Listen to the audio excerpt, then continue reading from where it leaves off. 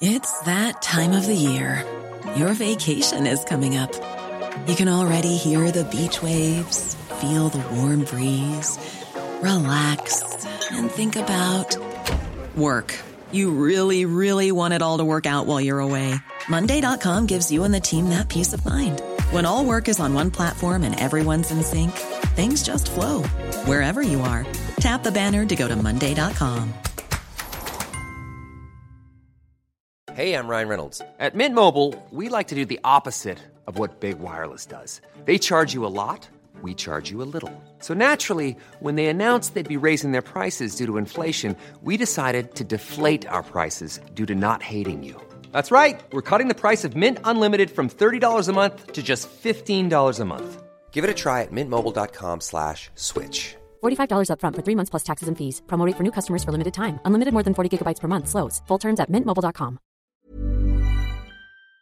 This is the Cork Today replay on C103.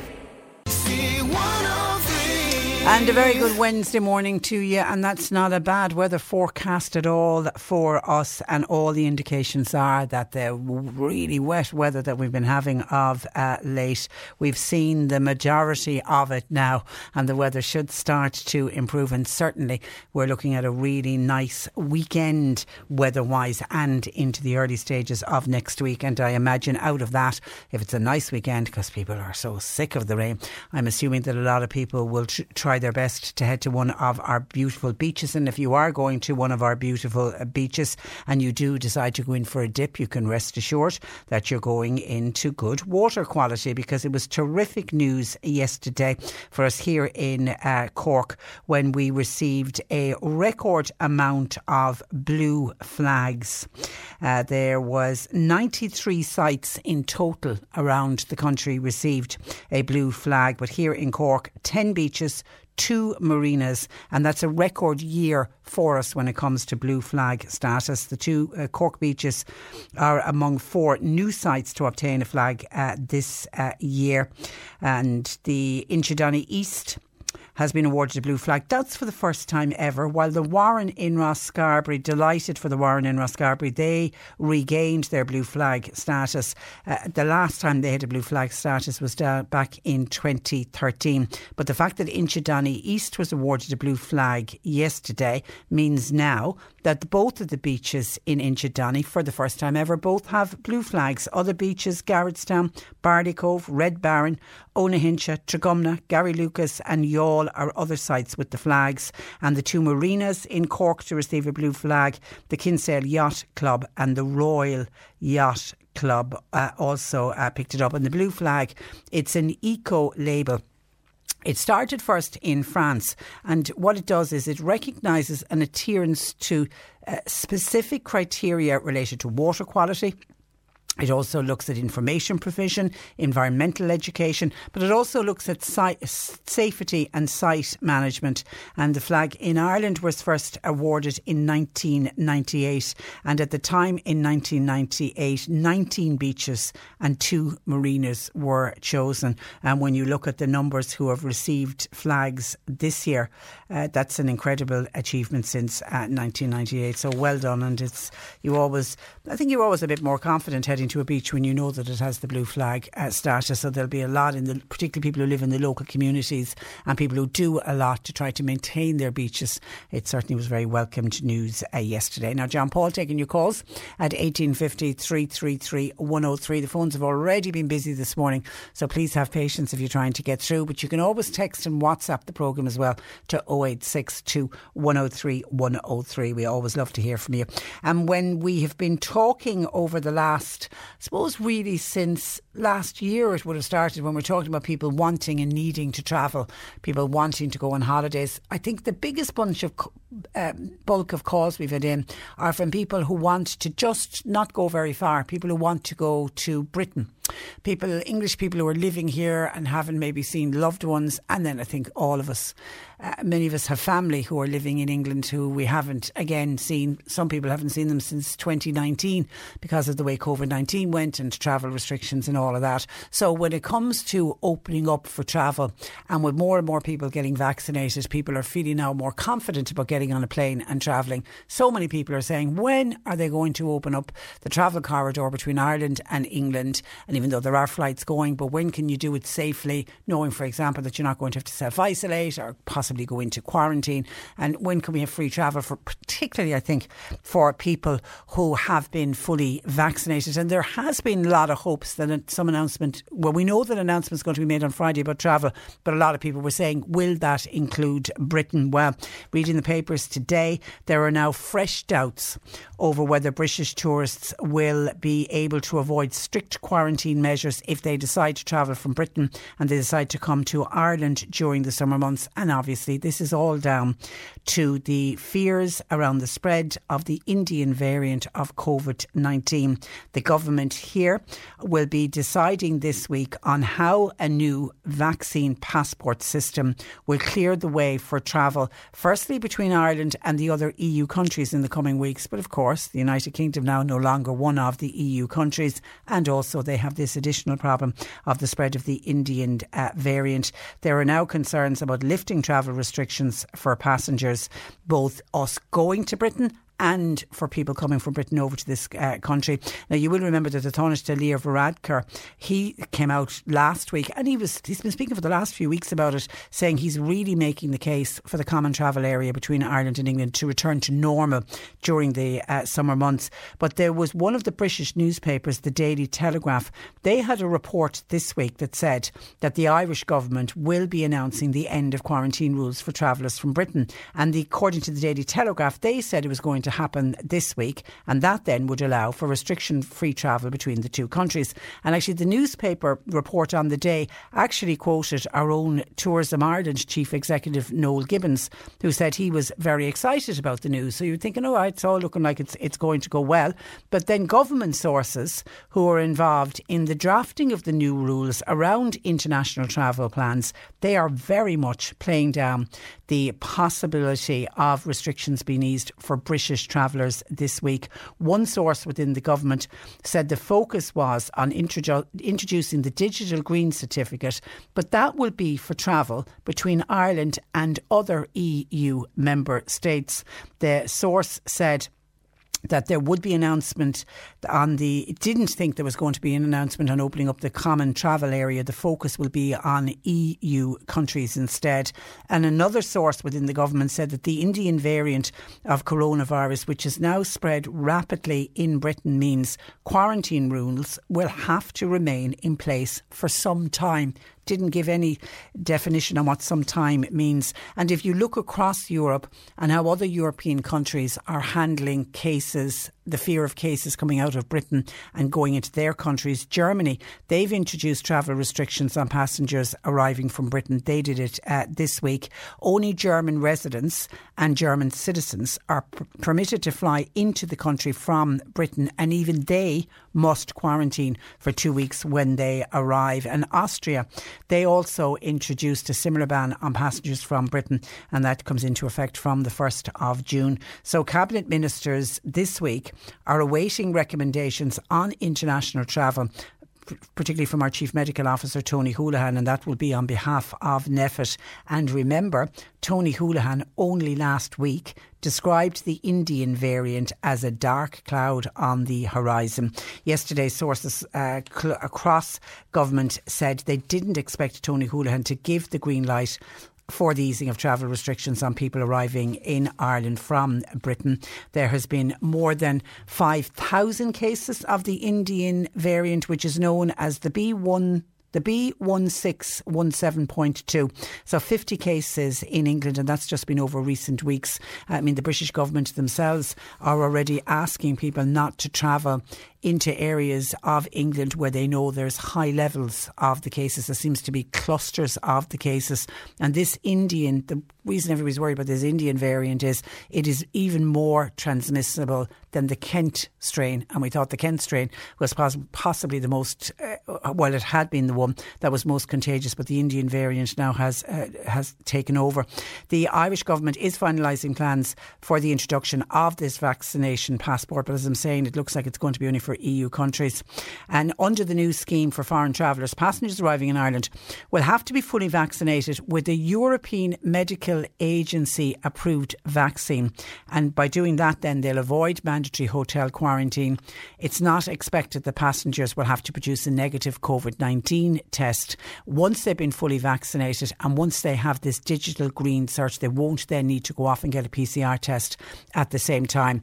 People who are not vaccinated but who have been infected with COVID-19 and have had COVID-19 in the previous 6 months, they will also be able to travel freely under this digital green cert scheme.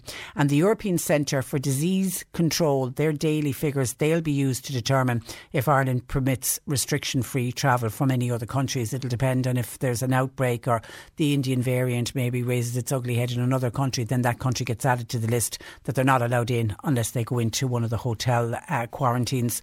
The new travel rules obviously is going to be a huge boost for the Irish tourism and aviation industry, and also there are a lot of Irish holidaymakers who want to travel overseas as well, and certainly I think when these new travel rules get announced for the aviation industry, we were only talking yesterday about how we'd seen on the news the night before all of the pilots outside Dáil Éireann, because their industry has been absolutely devastated. And then looking at the Indian variant, which is now the most fasting spreading variant in the UK, it has already been detected in this country, but it's been in small numbers so far. The last figure that I could get my hands on was up to Friday of last week. There have been 72 cases of the Indian variant detected in this country. The cases were brought in by people travelling from abroad, including people travelling from the UK, but it also has spread within the country to close contacts, and there's been a small number of clusters that couldn't be linked to a travel source. So there's a small number of the Indian variant in this country. Now, the HSE rollout of the COVID-19 vaccines, that's obviously gathering pace, but we're still not there yet, but that's going to protect people. 2.5 million doses of the vaccine have been administered up to yesterday. That means 45% of the vaccine have received one dose, and we are now at 15% of the adults in this country are fully vaccinated. But that still does mean that we have half the country who are still waiting to even get their first dose, but they're doing extremely well when it comes to vaccinating. Currently, the over 45s, they're being offered a vaccine, and it's expected to move on to the 40 to 44 year olds. They're going to be invited to register for a jab. It's either going to be later this week or it'll kick off early next week. But anybody in the 40 to 44 age group, keep a very keen eye and ear to the media, because registration is due to open soon. And then when you look at the vaccine effectiveness, there's a recent study from Public Health England. This is the very latest on vaccine effectiveness, particularly when it comes to the Indian strain. And this is the one I'm sure that NPHET will make its deliberations, will look at, and will become very important to NPHET. It found that 2 doses of Pfizer and 2 doses of AstraZeneca vaccine are effective against the Indian variant. For Pfizer, 88% effective. For AstraZeneca, it's 60%. But for people with AstraZeneca, saying, is it only 60%? 60% for a vaccine, by the way, is very high. They say most vaccines, if you can get 50% effectiveness, you're doing well. So 60% is high. But for anyone who got the AstraZeneca who feels, I would have preferred to have the Pfizer and be 88%, the AstraZeneca figure actually increases over time because of the type of vaccine it is. Immunity builds even well after the second dose, and it's the same with the Johnson & Johnson vaccine, the Janssen one. People who get that, it's the one jab, and after 2 weeks they are deemed fully vaccinated. But that type of vaccine, the model that they use, they're described as the vaccine that keeps on giving, because even after 2 weeks you're fully vaccinated, but 2 weeks later it's even more effective. Another 2 weeks it's even more effective. Whereas the Pfizer and Moderna work differently. You need to get the second shot. then you need to wait, I think it's 10 to 14 days to be fully effective, and then it stops. That's as effective as it gets. But the AstraZeneca and the Johnson & Johnson, the immunity keeps building. So they are really, really good vaccines. And for people with just one jab of either Pfizer or AstraZeneca, for both, the protection falls to 33%. So that's the real worry when it comes to the Indian variant, and that's the particular worry that's going on in the UK as well, because while they have millions upon millions of people vaccinated, the majority of them only have the one dose. They need people to get the second dose, and that's possibly why the Indian variant is spreading so much in the UK. Even though their vaccines are going well, they don't have enough people with the second dose. And the Indian variant now is in 48 countries. It's on every continent except Antarctica, and significant numbers are now being found in Southeast Asia. Unfortunately, in Australia, it's rearing its ugly head, a country that has had little or no COVID, and obviously we know it is building on a daily basis across the UK. But if you were hoping that to go to the UK in the coming weeks, or to have loved ones visiting, looking at that, I don't think that's the announcement that's going to be made by Micheál Martin on Friday. By the way, no doubt we'll have more on this in our news bulletins as we proceed through the morning. Planning permission for apartments at Besburn at the former mother and baby home have been refused. And I think that will come as great news to a number of people, particularly people who believe the remains of babies are in part of that particular development, and the thought of apartments going up on top of what could be the graves of little babies just wasn't sitting well with so many people. Anyway, the planning permission has been refused. Now, can anybody shed some light on this? Kay, one of our listeners, contacted us and said, just a query, Patricia. I rang my mum's landline the last few days from my mobile, and it rings as if you're ringing an international number. You know when you ring somebody on a mobile and you know they're out of the country because the tone, the dialing tone is different, and normally it's an indicator. We haven't heard it in quite some time, but I know previously you'd ring somebody and you realise they're on holidays and you'd hang up immediately and send a text saying, sorry, just heard the tone, realised you're on holidays. Anyway, Kay is ringing, but it's a landline. She's ringing from a mobile to a landline, and it comes up like this international tone. And then she says the next time she would call her mom, it would ring as normal. She just says with all the scams going on at the moment, she's scratching her head a little bit, cannot understand it. She knows that the phone exchange in her village has been upgraded recently. That's the only thing different that has happened. But she's wondering if I could put it out to see, have anybody else noticed it? Or is there anybody in the telecommunications know-how who would be able to tell us and shed some light on it and as to what is going on? So ringing from a mobile to a landline, and it rings as if it's an international tone, and then when you ring again it rings normally, so it isn't happening all the time. Could it have anything to do with the upgrade? I can't see how it would have anything to do with the upgrade of the exchange, but maybe it was. Kay says that was the only thing that differently that has happened in the village in North Cork where her mum lives. Anyway, if anybody has spotted that or anybody knows what's going on, let us know. 1850 333 103. Cork Today on C103. With Sean Cusack Insurance's Kinsale, now part of McCarthy Insurance Group. They don't just talk the talk, they walk the walk. CMIG.ie. Cork County Council is not getting its fair share of government funding, is to be given to the Taoiseach and other Cork-based ministers to highlight the need for government funding to be distributed more equally around the country. West Cork Independent Dáil Deputy Michael Collins joins me. Good morning to you, Michael. Good morning, Patricia. And you're welcome. I take it this report came as no surprise to you, or indeed to the members of Cork County Council. It's been obvious for years, hasn't it, that our county is simply underfunded? It is, and as you said, it came as no surprise to me. It only vindicates the position I've held since I got elected to the Dáil, maybe to the council in 2014, to the Dáil in 2016, that County Cork has been underfunded in so many projects down through the years, and it just vindicates the position. And it's been shockingly frustrating. In fairness to the councillors in West Cork who have to, and us TDs who have to face the people year in, year out, and they ask us the same questions. Why isn't there funding for a road? Why is the road in a shocking condition? Why haven't we got funding on the DLIS scheme? Proper funding, and I mean that's like farm roadways to rural houses. There's hundreds of applications in County Cork. The most they get is funding for one or two, every year, where other counties are getting 10 or 12 done. And, this report is that was carried out by the All-Ireland Research Observatory at Maynooth University. And we need to point out, it's an independent report. It's an independent report, in fairness.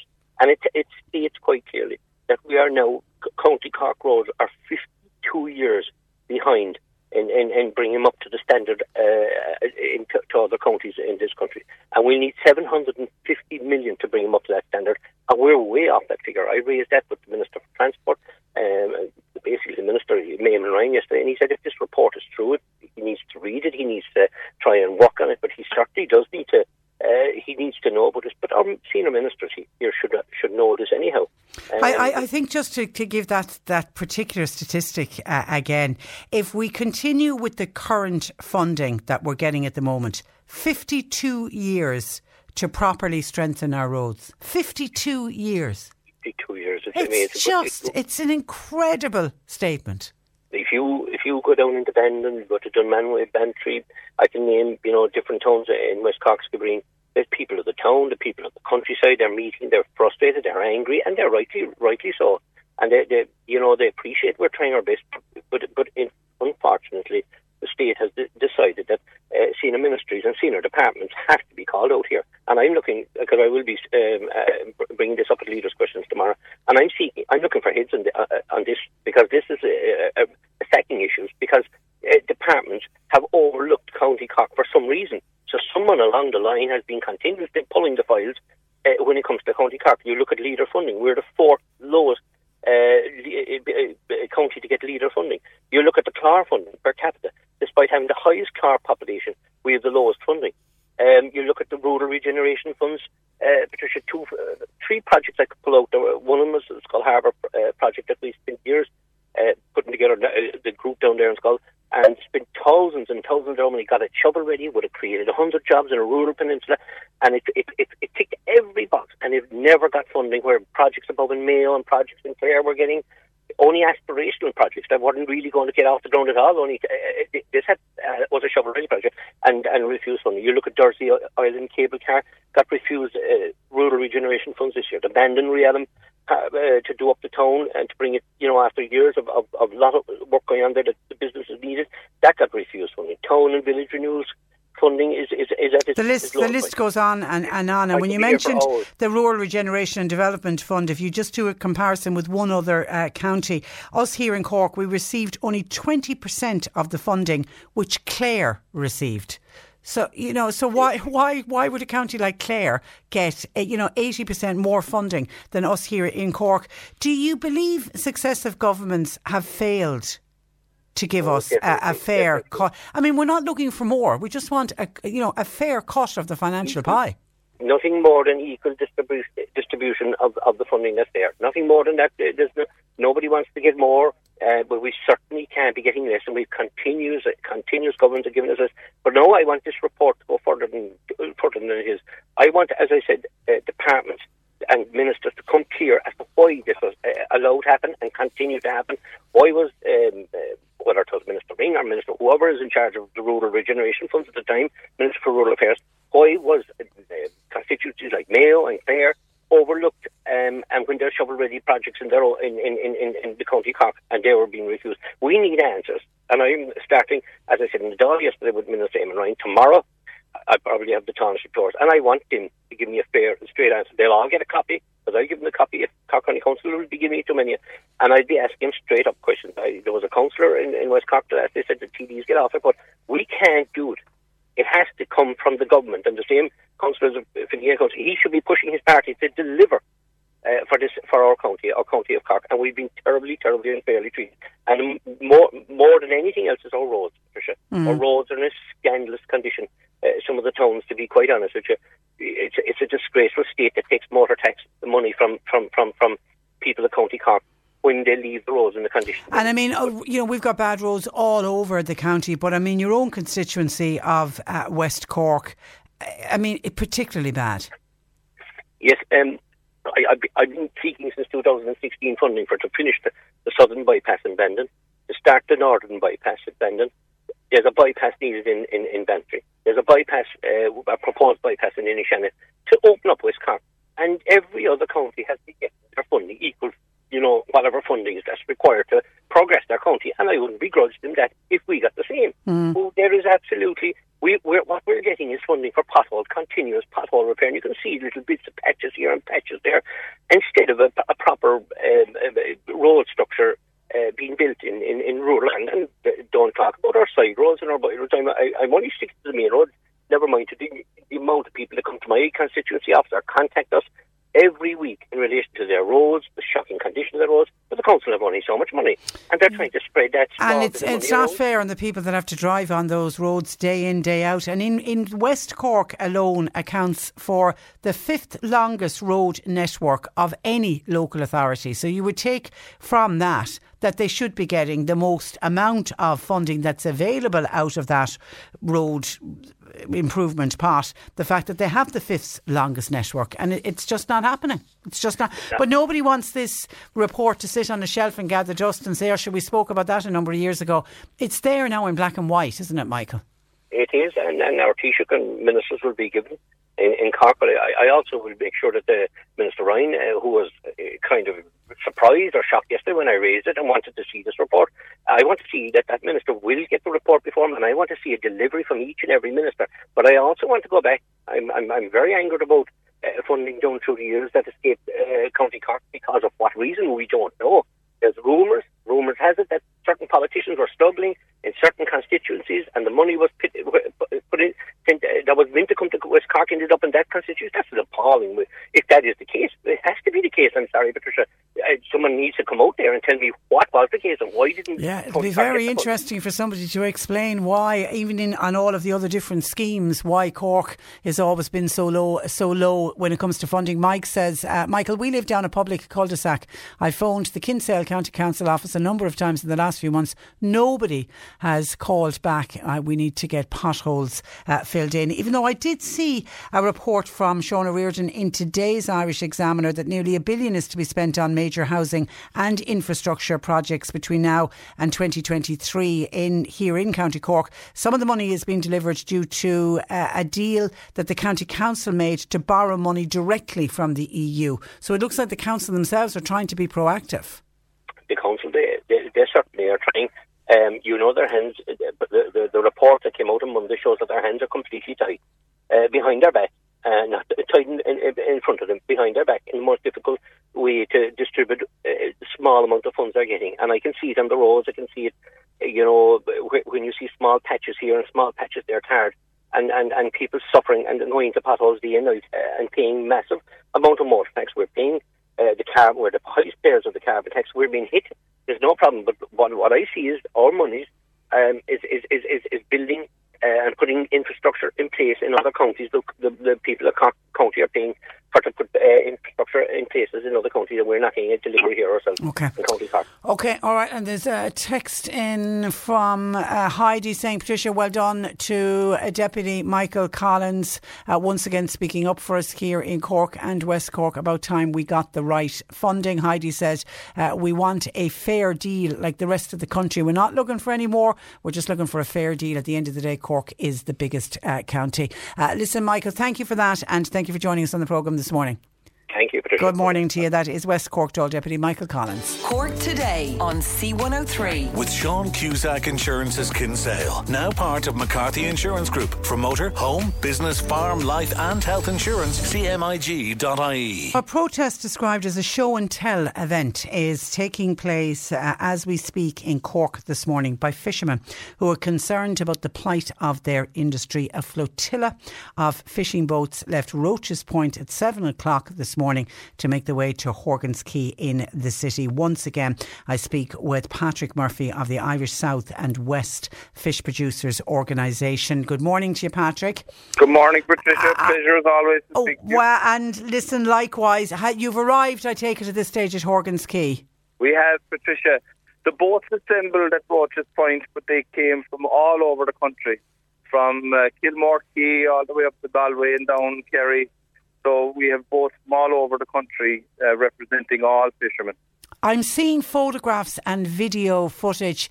It is an incredible sight.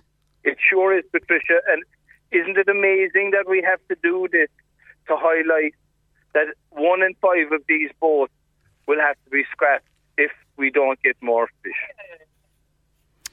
And that's the message. You're trying to get this message out, obviously to the politicians, but you want to get the message out to the general population, the people who buy your fish every week. Yeah, you see, this isn't just about fishermen, because the Irish fishing industry is worth €1 billion to the Irish economy. If we lose 20% of that, that's 200 million lost to the exchequer. And that's with the poor share of fish we have. So instead of trying to defend what we have, Patricia, the Irish people should be demanding more. We have 15% of the fish in our own waters. We should be looking for 50%. That's not a big ask. We don't get the fish anywhere else around Europe. So why shouldn't we have at least half the fish in our own waters? And there are so many jobs as well, isn't it fair to say? 16,000 people are directly employed by the fishing industry in this country. So lose 20% of that, you're down 3,000 jobs minimum, instead of doubling it and going up to 32,000. Can you imagine if Apple or Intel or any of the big pharmaceutical companies or anybody left the country and left 3,000 people unemployed behind them? There'd be an outcry that you would hear in every corner of Ireland. And this is what's happening to ours. And this is a renewable fishery. Every year you just go out, we have the boat, we have the skill set at the moment. It's just going out and picking up money and bringing it back to our people here. You have to understand that if we lose a boat, we don't just lose the skipper or the owner, we lose 7 people that are on board the boat. And each job at sea creates 5 to shore. So like each boat is talking 40 or 50 people. Yeah. Madness to be talking about and what we're talking about here, you're kind of been hit on all sides. You've got the quota cuts to Brexit. You also have the EU policing of the industry that you were outlining to us last week. There's a number of issues coming together that's literally strangling your ability as trawlers to go out and earn a living. Do you know, I had a conversation with one of the previous ministers, Sarah Cleary, and at that time I said, Minister, it's like being in a boxing ring and we've hit the canvas twice. Now that was when he was given the job as minister. We've hit the canvas 2 or 3 more times since then, and like they're trying to put us out. And that's what's happening here. I'm just looking at a piece, obviously this morning the Minister for Agriculture is very much aware of what you are doing and was asked about it, and he said he is investigating every avenue to improve the situation. Do you take comfort from that? I'm the person that asked for that task force to be set up by the Minister through Christopher O'Sullivan in Westcott, which did happen, and I'm on that task force. And what the Minister said to me, and I don't want to be disrespectful, reminds me of my stories I was told about the Somme and World War I, where the men inside in the trenches were told the exact same thing. Right, lads, we're going over there, and, you know, there's a challenge ahead of you, and off you go. And we know what happened there. Okay, and where to, what's the plan for the rest of the day? I know you are going to walk to the Taoiseach's office to deliver a letter. Have you done that yet? No, we will be doing that around 12. We still haven't started the rally. We didn't expect so many boats to come from all over the country, in fairness to them, and we're delighted they did. So it's taking a bit of time for them to tie up in a safe manner, and that's taking a bit longer than we expected. So, like, we're delighted with the turnout. To be honest, this is nearly half the fleet. You know, the Beamer fleet that we have, numbers 11. We've 8 of them here today. Oh, goodness, you know, and goodness. I can tell you that the fear that with these lads, they know what's coming. You can't diversify. Before you could try a new fishery, we could get into rockall, we could go fishing for squid. Can you imagine now, the French and everybody else were given full access to the UK, and the only ones that couldn't get back into the traditional fishing grounds is Ireland. We can't get in around rockall. We're excluded 12 miles from outside of it, and our squid fishery now is going to be denied to us. And that's a huge loss of income for individual vessels. And you see, when they're at that fishery, they're not at the other fishery. So it gives more fish to the others that are left behind, you know? Okay, well, you certainly have a huge show of support today. I'm just even seeing the flotilla of boats on coming up the marina traffic. I've just seen a piece of the boats coming into Cork Harbour. Listen, stay safe, Patrick. And I'm delighted to say the sun has come out. You brought the sun with you anyway. Well, you see, even the gods are shining on us today. They have sympathy for us. All we have to do now is get our listeners and the people to put pressure on our politicians. Absolutely. And I just want to finish with this, Patricia, right? Okay. We're not asking for something that's not possible. This has been decided in Europe that the UK as a coastal state outside of Europe, no longer a member, can catch 75% of the fish in their waters. We, on the other hand, as a member of the European Union, are told to settle with 15%. Now, that is not right. It's not fair. It's just not fair. All right, and I'm going to finish off with Fiona Corcoran, our senior news reporter, who's been down at the Port of Cork speaking with some of the fishermen. Patrick, thank you for that, and we'll take a listen to Fiona's piece. Thank you.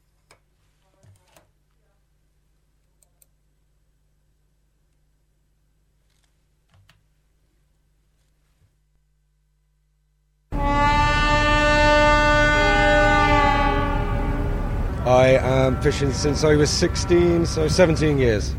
It's always difficult trying to navigate quotas, hours of rest, where we can be, where we can't be. Are we going to have people waiting for us on the pier when we get in to check that everything is our paperwork in order? It's not just a case of go out and catch fish anymore. It's as much paperwork as it is trying to catch. So I think to do the job you have to love it. It's not just a job you go out and do for a good wage anymore. Red tape, we can do this, we can't do that, we have to have this amount of hours of rest, and, you know, a lot of these things are all practical ashore. But when you're out in the middle of bad weather outside, some of these things just aren't practical, you know. I think what all fishermen want is just politicians that will actually go to Europe and argue for us instead of just taking the laws that Europe set out and saying, OK, that's what we'll do. You know, it's a lot of other industries the government will actually go and fight for, but I think a lot of fishermen feel we don't have that in this industry. Dina Busher. I had a fishing trawler, the MFE Eliov. She sank 2 months ago, only 2 miles from shore. So it was a huge loss for our family. And the way things are now in the industry, I can't see us being able to buy or build another boat again, and it's a great passion of mine, the fishing industry, and I'd love to be able to go back into it, but it's near impossible at the moment. We need more quotas, and you know, we're constantly targeted by the authorities, and it needs to stop. We want him to revisit the common fisheries policy and to renegotiate our quotas. The trawlers, they're finding it difficult to hold on to crew at the moment, so we were hoping that they could help with that and to look at the atypical working scheme again. And the whole industry has to be re-looked at. So I have a good education. I have a master's degree in translation, and I did work experience in Brussels. I know I have that behind me, but no, my heart isn't in that. My heart is in fishing, and that's what I want to do. Yeah, it is frustrating, especially when we see how well other trawlers in other countries are doing. You know, that they can land whatever they like, and we're left to struggle. And great to hear from a young female fisherwoman there, isn't it?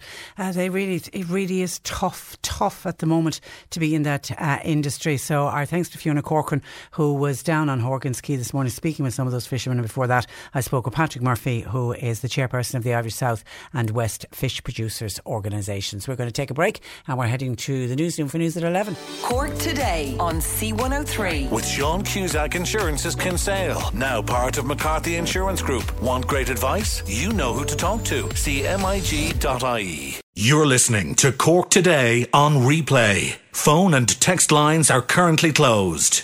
On fishing that we discussed in the last hour. Texter says it's a crying shame with what is happening to our fishing industry. Maybe the UK were right to go it alone and leave the EU.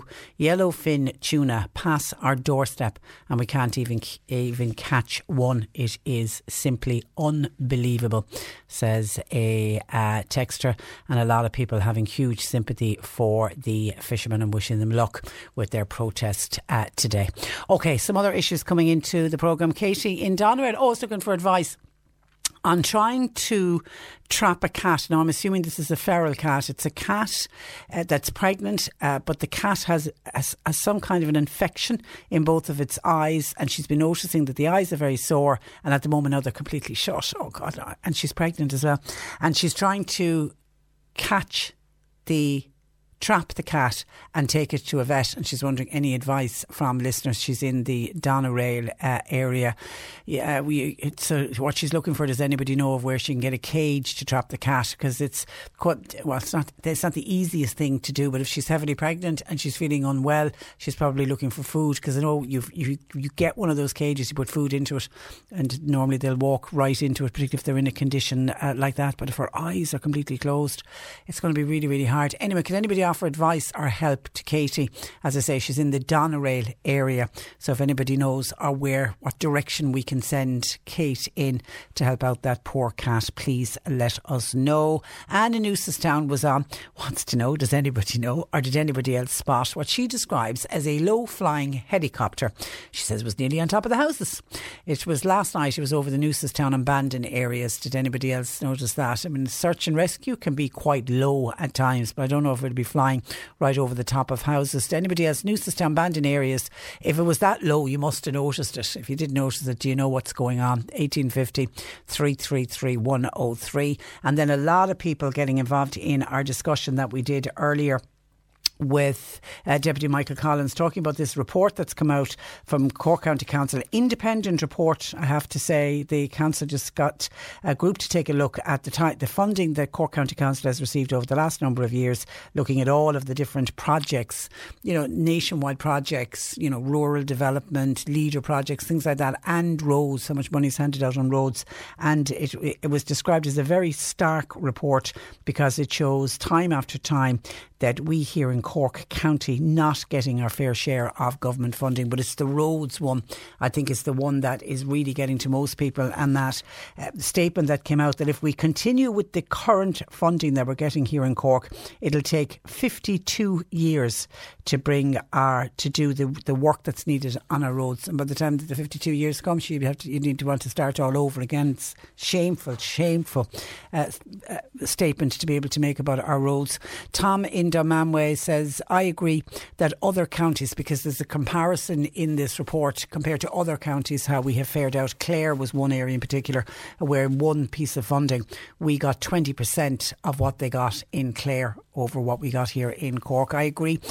Tommy in Dunmanway says that if you travel to other counties seem to have a much better road network than we have in Cork. Tommy in particular is speaking about counties Clare and Galway. People can travel to other parts in a reasonable time, whereas if you're anywhere on any of the Cork roads, particularly in West Cork, we're very narrow roads. They were never built for the current traffic levels.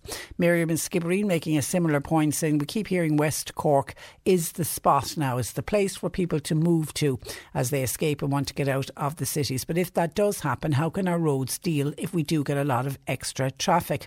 Other counties have motorways. Cork only has one, and that's the one that takes you to Dublin. And then we hear towns are only so many miles away from, say, the city, or so many miles away from another town.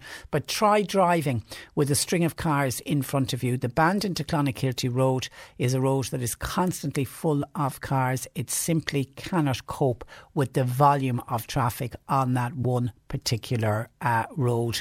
And then Michael in Castletownbere is reminding me of interviews I used to do many years ago with the late Fine Gael Dáil Deputy PJ Sheehan. Michael says, I remember one day the late PJ Sheehan speaking to you on air and said, if the government didn't stop putting money into the eastern half of Ireland, it would eventually topple over. And lo and behold, here we are 30 years later and they're still doing the same thing, says Michael. John, thank you for that, Michael. John in Carrigaline says, Patricia, why don't we simply take a stand here in Cork? What's John talking about? If we all stop paying road tax, it will be very simple. We'd all take a stand together. He also says, look at the amount of English registered cars that are in the country today. No road tax and no VAT paid. You can't beat the paddy to avoid tax and save a few bob. I'm not quite sure when you're talking about English registered cars. Are you talking about holiday makers? I'm not quite sure what you're on about there, but that's from John in Carrigaline, 1850 333 103. And then do you remember earlier I mentioned that Kay, one of our listeners, has contacted us because she's been ringing her mum's telephone line, and she's noticed that there's an international ringing tone when she rings it sometimes. Then she'll ring again and it'll be a normal number. And the only thing different that happened was that there was a phone, an upgrade at the telephone exchange in the village. She's wondering, could that be anything to do with it? But just with all the scams doing the rounds at the moment, it's a bit off-putting to try to ring her mom and an international tone comes up, and she was saying, did anybody else notice it? Well, lo and behold, I got a flurry of texts and calls in from people saying, yeah, know exactly what Kay is talking about. Catherine says, I ring my neighbour's landline from a mobile, and the first few rings are different, like an international tone, and then it'll sound normal again. Isn't that so strange? Jimmy in Clonakilty, yeah, agree 100% with Kay. I've noticed that ringtone also. But Jimmy is like Catherine, who says it'll ring 4 or 5 times like an international tone, and then it changes to the normal tone. We've got to investigate that and try to work out what is going on there, because I have no idea what that is all about. Let's see if we can find out what it is. 1850 333 103. Someone says there was a helicopter in Newmarket on Monday. It was also flying very low. Likewise, we were nearly at eye view with the pilot. You could wave at him. We were so close to him. They were following the power lines, according to this listener from Newmarket, and is wondering, could it be anything to do with the ESB network? Low flying helicopters following the power lines. Okay, maybe that's what was going on in Newcestown in Bandon yesterday as well. Mary says, hi Patricia, could you find out please when will the Citizens Information Centres, the one in Mallow in particular, when will they be open again? I simply don't know when they're going to reopen again. I know that the Citizens Information Centres, and we've so many of them dotted around Cork, they're currently not open to drop in callers. Now that doesn't mean that you can't contact your local centre. You can, because they're operating by phone. They're also operating by email for advice and information. Now they are giving a limited number of face-to-face appointments available in centres when COVID-19 safety requirements can be met. And those appointments are arranged over the phone or an email. You've got to make contact with them first, and it's based on the client's needs. But what they suggest, if you have a particular query, you're looking for information, you're trying to find out something, you can contact the Citizens Information Centre. They are continuing to operate over the phone between 9 a.m. and 8 p.m. Monday to Friday on 0761 07 4000, 0761 07 4000, and you can request a call back from them if they don't pick up immediately. But as of now, no, I have no date for you, unfortunately, as to when the Citizens Information Centres will reopen.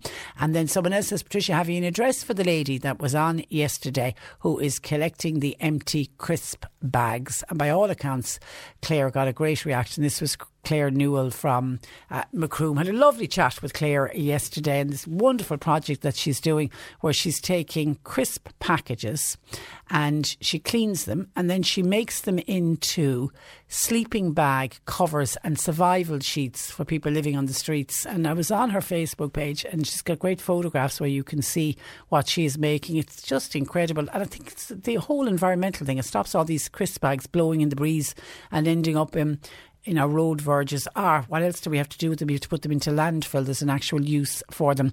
So you can send them to, it's the Crisp Package Project Cork, care of Claire Newell, Newell, and her address is Mullenrow, Macroom. Mullenrow, Mullenroe, Mullenrow, Macroom. And you can check her out. She has a really good Facebook page called The Crisp Packet Project Cork. You can check it out on Facebook, and you can see, and she has little tutorials on it showing you what she asks people to do. But we have a number of people deciding to collect up their crisp bags, and it won't cost that much to post them because by their very nature they're very light. So collect them up maybe over a month, clean them, and then pop them in and send them off to her. Claire will be absolutely thrilled to receive them, because she says the more crisp bags she gets, the more of these blankets that she can actually make. And someone else was on to say that they saw a camper van parked outside a local national school. It was on the N72. And what they felt was shouldn't have been happening was the people in the camper van, obviously people on holidays, and they had stopped and they decided to get out and they were taking photographs outside the school, and the school was open. Now, I don't know if there was children in the playground, which you're not meant to do. You're not meant to photograph children without the express permission of the parents. And I know any of the schools even have to have permission from the parents, you know, if they want to use any pictures, say, to put up on their social media or anything like that. So I don't think you can just take photographs. But then if it's just children in the background, they were obviously taking holiday snaps of themselves. But this listener is obviously concerned because it was outside a school that was opened. 1850 333 103. John Paul taking your calls. You can text or WhatsApp 0862 103 103. C103 Jobs. Toppers Takeaway there on Turner's Cross. They're currently looking to recruit a new staff member to join their growing team. You do need to be flexible and hours will include weekends. Allen Weald in Newmarket, they're looking for full and part-time welders, while Apprentice wanted for an electronic security system, that's in the Mallow area, and a betting office in Mallow, they're looking for part-time staff. You need to be computer literate and to have experience in handling and balancing cash. That would be an advantage. Once again, we have a very busy job link. If you would like to see more of the details and more of the job opportunities, you can go to c103.ie/jobs. This is C103. Cork Today on C103. With Sean Cusack Insurance's Kinsale, now part of McCarthy Insurance Group. They don't just talk the talk, they walk the walk. CMIG.ie. As we approach another busy bank holiday weekend, and normally very busy on our roads, the Road Safety Authority is calling on people to look out for all road users, but especially to be mindful of motorcyclists. Already this year, 10 motorcyclists have lost their lives on Irish roads, and my next guest knows what that loss is like, because in 2018 Jules Sweeney lost her husband Michael, who died when his Yamaha motorbike was involved in a collision with a car. And Jules Sweeney takes time out to talk to us this morning. Good morning to you, Jules. Good morning, Patricia. Thanks for having me. Well, indeed. Can I start by deepest sympathies and thank you for being very brave about sharing your story. If I can take you back to, it was the 1st of September 2018. Outline what you now believe happened to your lovely husband, Michael. Thanks, Patricia. Yeah, it was. It was the 1st of September 2018. My husband was coming home from England. He'd just been doing a course over there. And he was driving home. It was around about 6:15 in the afternoon. Nice, fine, clear evening. And he was overtaking a car. And as he overtook the car and was alongside her, she decided to overtake the car in front of her. And ending up hitting my husband. He hit her car, or her car hit him, hit a wall. He went down the road and his bike went into a field. And he died on the side of the road. She obviously didn't see him. No, she didn't look. She didn't use her mirrors. And that one moment of carelessness, of not checking those mirrors regularly. And you never, ever change lanes without checking your mirrors. And this was the consequence of that carelessness. So you were at home, obviously. Mick had been away working or doing a course for a week, so you're at home excited about him coming home. Absolutely. I was cooking dinner because he was due to go away back to work again. He was a marine engineer on a super yacht. So I was very excited. We had, Mick was great timekeeper. I was doing all his favourite food, getting ready for him to come home, and nothing. And, I as time ticked on, I knew something was desperately wrong, so I tried ringing, but there was nothing unusual if Mick was on the bike for me not to be able to contact him, because his phone would have been on flight mode, Patricia. So, so he wouldn't be distracted when he's driving. Exactly, and the next thing I knew something was desperately wrong. I turned everything off and waited, and the next thing was a guard coming to my door, and that's you always think you see the side of a guard pulling in your driveway, coming to your door. It's never good news. It's the one thing nobody wants. No, not at all. Nobody. Not at all. And then you had that awful, and at that stage, Mick was dead. It wasn't even a case of come to the hospital, there might be some hope. You were actually told he was gone. he was gone. He was gone. Then having to ring his brothers, having to ring them and tell them that, and how do you convey that? It was like the domino effect of so many things caused by one careless manoeuvre. And I know you live in Limerick, and I know the accident happened on the Carrick to Clonmel road. So I'm assuming Mick would have been taken to St Joseph's Hospital in Clonmel. Was that right? No. He died on the side of the road. He didn't make it to the hospital. But you went to Clonmel. We ended up going up to Clonmel, and he was just in a room off one of the hospitals there, and I honestly couldn't tell you, Patricia, what the name of the hospital was. It's St Joseph's Hospital. He would be Oh my God! What a scene! What a scene! Oh, I think I think what we need to remember is, when you're driving a car, you're driving a lethal weapon, and I think especially now, people are getting back on the road. The weather's getting fine. We're coming into a long weekend, and like you already said, 10 lives have already been lost on our roads, Patricia, bike riders. And, one scrape on the bumper of your car could leave a motorcyclist severely disabled or killed. And, me and my family are what's left of that. We are that constant reminder, and we have that in our head all the time. And would Mick he have been a very careful rider?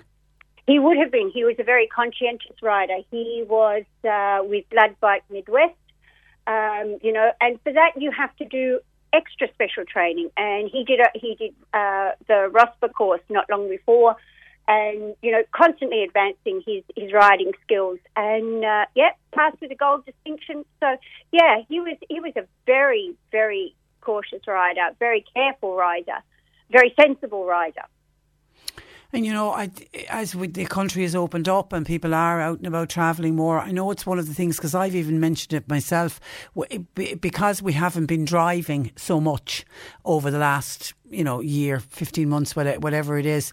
I remember the first time that I had to drive somewhere beyond my 5K. I was almost a bit nervous about it, because we're just not used to driving like we used to drive before, that we just need to be so aware of all of the other road users. And that includes pedestrians, people on push bikes, and more importantly, somebody on a motorbike. Absolutely. I think the rule, if we think bike, we check our mirrors regularly. We never change lanes without checking our mirrors. I think that's just so important. Cars are fitted with mirrors. Let's use them. Check them before you manoeuvre. And you're right. You're absolutely right. We've got so much more increased traffic on our roads. We need to heighten our awareness of what's going on. The other thing too, Patricia, is the weather's getting finer. We're going to have a lot more bikes on the road. This is a time where bike riders can actually use our roads. And, so we really, really need to think bike when we're out there as well. Because, as you said, just even clipping a motorcycle can have devastating consequences. Absolutely catastrophic. Mick lost his life. That's never coming back. That will never, ever come back. And so many people have been affected by that. That image of, the Gardaí, the paramedics, the witnesses, that's never going to leave their minds, Patricia. Mm. And what kind of a guy was he, Jules? Okay, we're having a bit of an issue with... We'll get her back on, because I do want her to talk a little bit about Mick. It's just... the way she painted that scene of at home trying to cook in the dinner, waiting for her hubby to come home after he'd been away for a week, and then for a guard to pull up outside your door. It's everyone's nightmare, isn't it, to get that knock on the door and a member of An Garda Síochána standing there, or to look out the window as she did and to see a Garda car pull in. It's everybody's worst nightmare, because a Garda doesn't come to your door with any good news, unfortunately. And I always feel for members of An Garda Síochána as well. And over the years, through our crime file slot, I've spoken with members of An Garda Síochána, and they'll all say it's one of the toughest jobs that they have, is when they have to call to the family of a loved one to say that there has been some kind of a tragedy, and in the main in this country, the tragedy will be to do with a road traffic accident, or to go to a door to say somebody's beloved son or daughter, or in Jules's case to say that her gorgeous husband had passed away. It is really tough. You're back with us. We had a problem there with the phone. Am. I was just saying to you, Jules, what was Mick like? Mick was good. Mick was the best husband in the world. He was thoughtful. He was caring. He was dedicated. He was passionate about everything that he did. He just generally all round. There's no other word to describe him but good. Yeah. He gave back to the country. He loved Ireland. He spent a lot of way from home working, but he loved his family. He is so missed. I can honestly say that he is so missed by so many. And where did you first meet? We met in Australia. This is now my home, as you can tell from my accent. Yeah. I've been here now, 16 years. So we met in Australia. We were both working on cruise ships together over there. I was the chef and Mick was the engineer on board. And it was happily ever after that. And then you met, and obviously Mick is originally from... Absolutely, yeah. He's a Limerick man. He's a Limerick man. And then you made the decision to relocate to Ireland. Was that a big move for you? It was. At 40 years of age, I decided, we got married 2 days before we left, and up sticks, and off we came. And it's been home ever since. And you would never go back, even after everything that's happened? No. I actually went back for a visit 2 Christmases ago after this had happened, and, it was just all I wanted to do was come home. And, this is home. This is my home. Yeah. And Mick's family are around you as well, and I imagine very supportive. And look, the family and friends that I have been incredible. I would be totally, totally lost without them, Patricia. And what's life like? I mean, it'll never be the same again. But what's life like for you today, Jules? Do you know, it's tough. It is, each day is a challenge, trying to plan a future that is nothing like what myself and Mick and I had planned. Just trying to put pieces back. But I suppose now, going forward now, I've joined with Noel Gibbons with the road safety professional. And, I think now if I can turn or make something good come out of something that went so disastrously wrong, and creating more awareness for bikes. Yeah.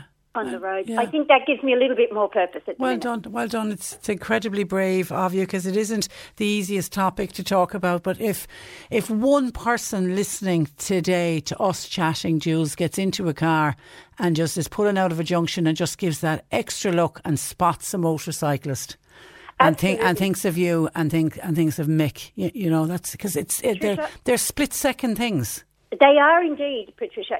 We just need to check mirrors, look twice at junctions, and never, ever change lanes without checking the mirrors. And if we can get that message across today, and one person remembers, it could save life. And it could save so much devastation. I'm sure wherever he is, he's smiling down on you, and he's very proud of you, Jules. I can say that. I'm sure he's very proud of you. Listen, I really appreciate you sharing your story with us today. You look after yourself, okay? I will indeed, and thank you so much. God bless. Patricia. Take care. Bye-bye. What a lovely lady. That is Jules Sweeney on the loss of her gorgeous husband, Mick. Just in a split second. I mean, that the woman in the other car, who was uninjured, by the way, never set out to cause an accident that day, but obviously her concentration was somewhere else. She decided to overtake and didn't realise at that moment Mick was trying to overtake her. It really is dreadful. 1850 333 103. John Paul taking your calls. You can text or WhatsApp 0862 103 103. Cork Today on C103. With Sean Cusack Insurance's Kinsale, now part of McCarthy Insurance Group. For motor, home, business, farm, life and health insurance, cmig.ie. A couple of people reacting to my interview with Jules Sweeney, saying, Andy says, I often see cars driving around with the mirrors folded in Drivers are totally oblivious to this. Not all bikers are angels either, but a car is almost always involved in a fatal motorcycle accident. People need to wake up and put their darn phones away, says Andy. And Mike in Bantry says, hi Trish, there's a blind spot between the rear mirror and the side mirror. Always look back. Do it every single time, says Mick. And a lot of people saying well done to Jules for sharing the story about the loss of her husband, and people wishing her nothing but luck going forward. So thank you for that. 1850 333 103. Now, 2 Cork dads have joined forces to launch a website as a way for anyone to get involved in combating climate change. To chat about Offsetter.io. I'm joined by John Kelleher from the Model Farm Road in the city. Good morning to you, John. Good morning, Patricia. Thanks for having me. Well, you're very welcome. Now, it's the brainchild of yourself and your friend Adam Hines. And Adam is originally from Buttevant, but I believe is now living in Holland. Now, was it because both of you became dads that you started to really focus and start to worry about climate change? Yeah, well, that definitely put the focus on it. Well, I think we've always been concerned about climate change, like a lot of people. And through a lot of conversations that we were having, we realised that it was such a huge problem. We actually felt helpless. We actually didn't know where to start. We didn't know what to do.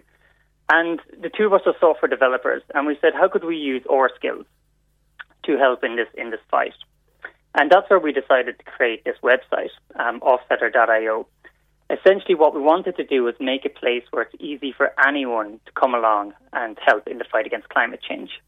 Because we know it's a difficult problem, and we know as an individual you can feel quite helpless in this fight. Yeah, I think we get overwhelmed when people, you hear scientists talking about climate change and you watch some of, say, the David Attenborough programmes, and you think, oh, there's nothing I can do as an individual. This is, beyond me. But through your website, you're proving there is something we can all do. Yeah. We've made it extremely easy for you to what we've done with you at the moment is to offset your carbon footprint. Now, what that means is your carbon footprint is essentially every activity you do, like driving your car, turning on the TV or heating your house. This is going to generate carbon gases, and it's these gases that go into the atmosphere. So what we allow you to do is come to our site, we calculate how much carbon you create, and then we let you sign up and offset that. And by offsetting, we mean we'll take the money that you give us and we'll invest that into projects around the world that take carbon out of the atmosphere. So essentially, any carbon that you're creating, you get to be part of a community that starts to pull that out of the atmosphere. And can you give an example of some of the projects? Yeah. So these can be things like planting trees or investing in renewable sources like wind farm and energy. Right now, we have investments in 4 different projects. One is a forest plantation in Nicaragua.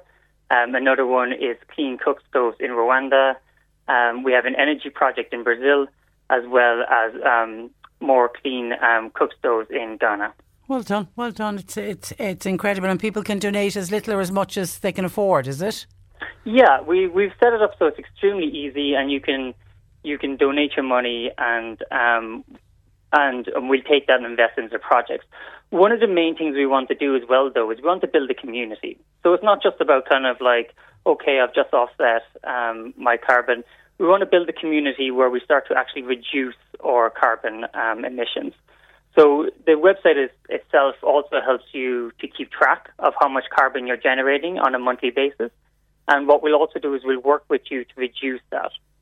Now, the other thing that we're doing is, again, as an individual, it might feel very difficult for you to make any change. So we want to build up a community, and as that community grows, we'll have a stronger voice, and then we'll have a voice that can affect government changes as well and policies.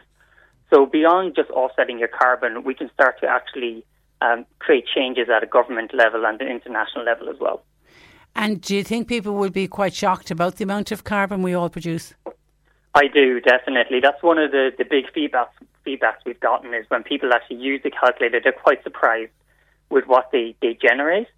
So that can be a bit of a shock. So if nothing else, this website educating people is also a fantastic a fantastic win for us. But the way we look at it is we allow you to offset a small percentage of your carbon footprint. So the way we look at it is even if you do a small piece, it's better than kind of doing nothing. So you don't have to offset everything that you're producing today, but you can definitely offset a small piece and then work with us and we'll help you reduce that as well. It's the old saying of, light the candle rather than curse the darkness, isn't it? I mean, that's what it is. It's every small action can help, and we as individuals all have a role to play. Yeah. So it's us as individuals and businesses as well. So we can help you as a business to offset your carbon as well. So we're not just focused on individuals. Well done. It really is terrific. It's called Offsetter.io and you launched last month. What reaction have you been getting so far, John? We've had a fantastic reaction. So we only launched a month ago. Already we have people signed up from 6 different countries around the world. And to date, we've offset 20 tons of carbon, which is equivalent to taking about 4 cars off the road. And also is the same as to take that out of the atmosphere, you'd have to plant something like 14 football pitches of it.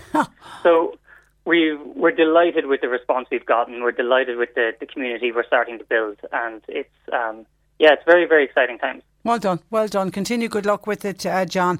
And thanks for taking time out to join us on the programme this morning. No problem. Thanks very much. Good morning to you. Bye-bye. That is John Kelleher from the Model Farm Road. And once again, the website, check it out. It's just, I think, such a fantastic idea because, as I said, we all get overwhelmed when it comes to climate change and it's got something that the government has to do. Sure, how can we do anything? And we can all do our little bit. And I love this idea that John has of getting a community together and everybody doing their little bit. So it's Offsetter.io.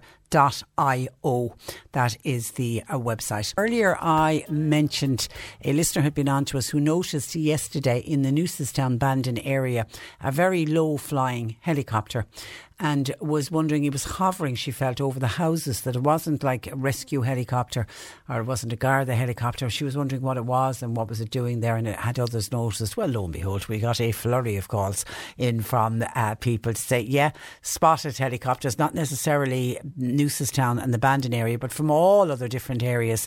For example, Ellen in Inniscarra saying, low flying helicopter just flew over my house as you were speaking in Inniscarra. It was so low, actually I was going to crash into my house, said our Ellen. Mike in Bantry says that helicopter was over Bantry yesterday morning. Now Mike believes that they are looking at power lines, and he is wondering, has it got something to do with the ESB networks? Could they be checking the power lines? Now I know John Paul is trying to get onto the ESB networks just to see if that's what is going on, because others are saying the same thing, that they spotted the helicopters. Here's somebody, Tim in Mallow. Was it Mallow? Tim saw it. Where's Tim's one? Oh, actually he took a photograph of it. He said this was on Monday the 24th, which was just Monday of this week in Mallow, Patricia. He sent me a photograph, very clear photograph with the helicopter.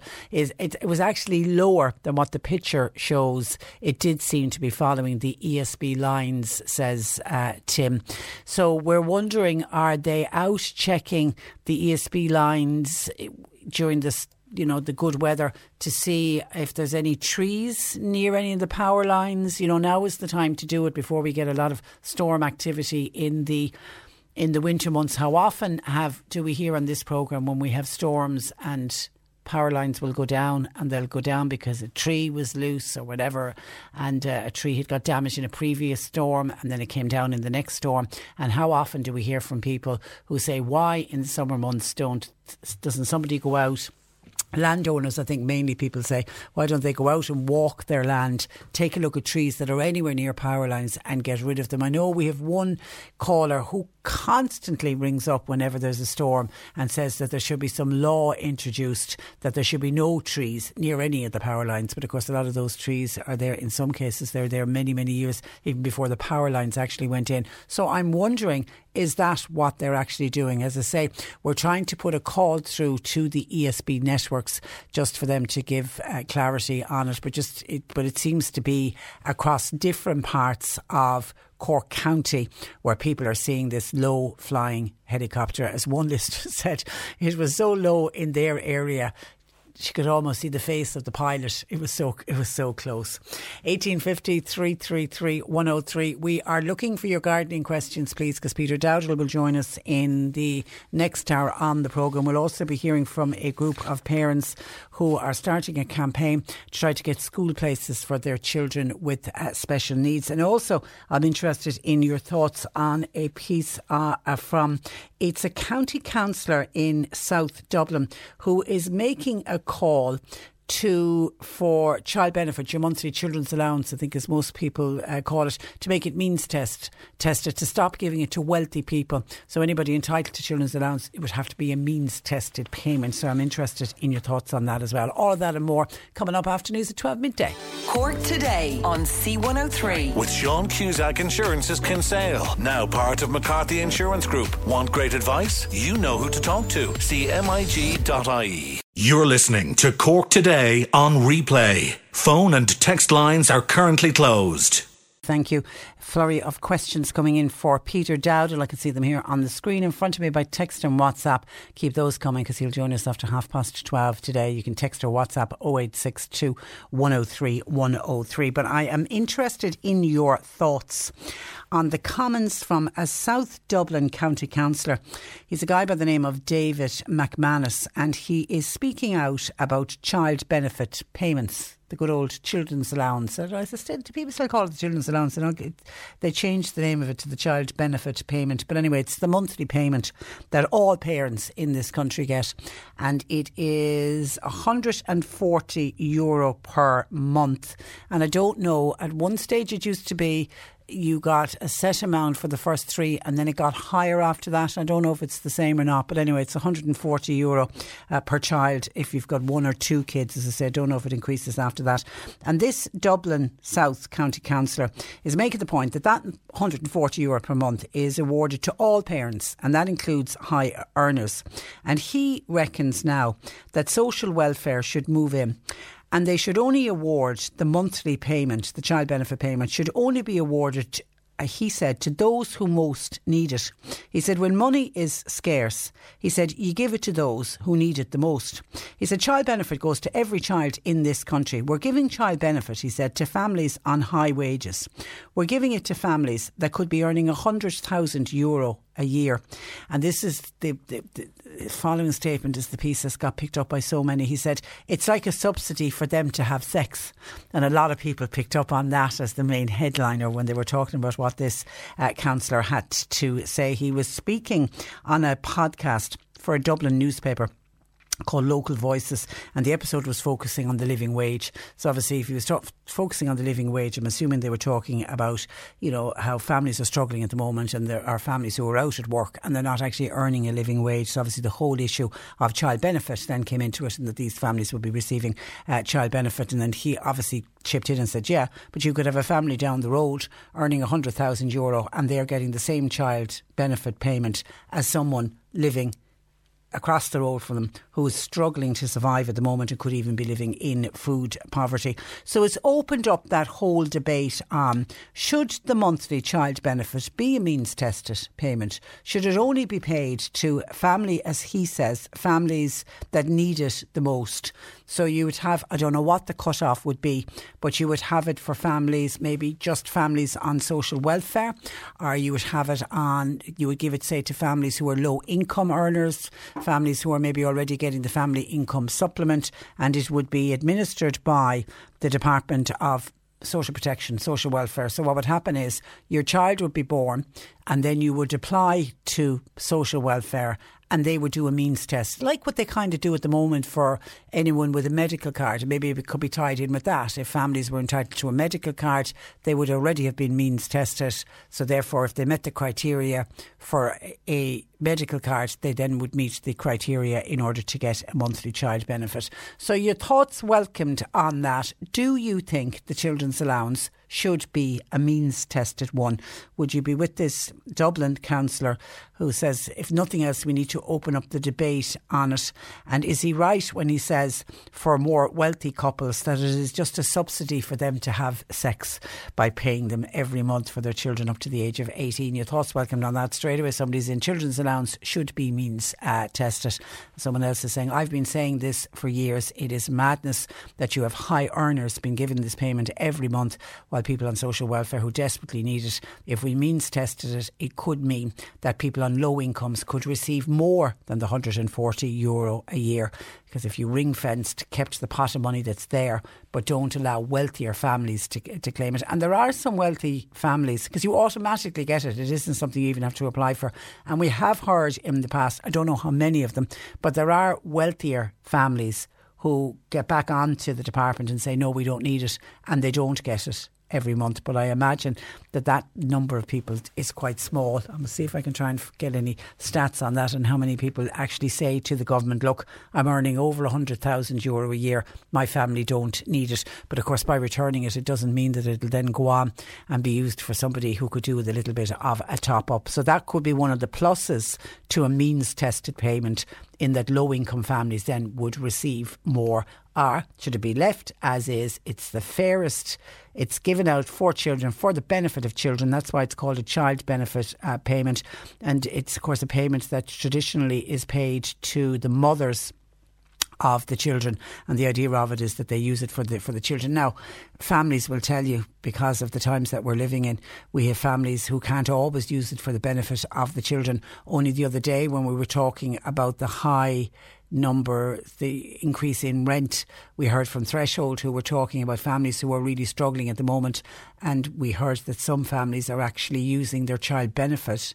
They take that every month and they put that towards the cost of their rent. So exactly not what child benefit was set aside for, but for some families that literally is what they have to do. So your thoughts welcomed on that. Should we have the child benefit payment? Should it be a monthly one and only give it to less well-off families? Your thoughts welcomed on that. 1850 333 103, or you can text or WhatsApp 0862 103 103. Then Mary was on to us saying, just wondering, does anybody know of a charity out there that collects the milk gallon tops and the lids, the plastic lids that would be on your milk bottles and indeed on your fizzy drink bottles and on your water bottles? The reason Mary asks is, before lockdown, she was collecting them for her late aunt, who sadly has passed away. Sorry to hear that, Mary.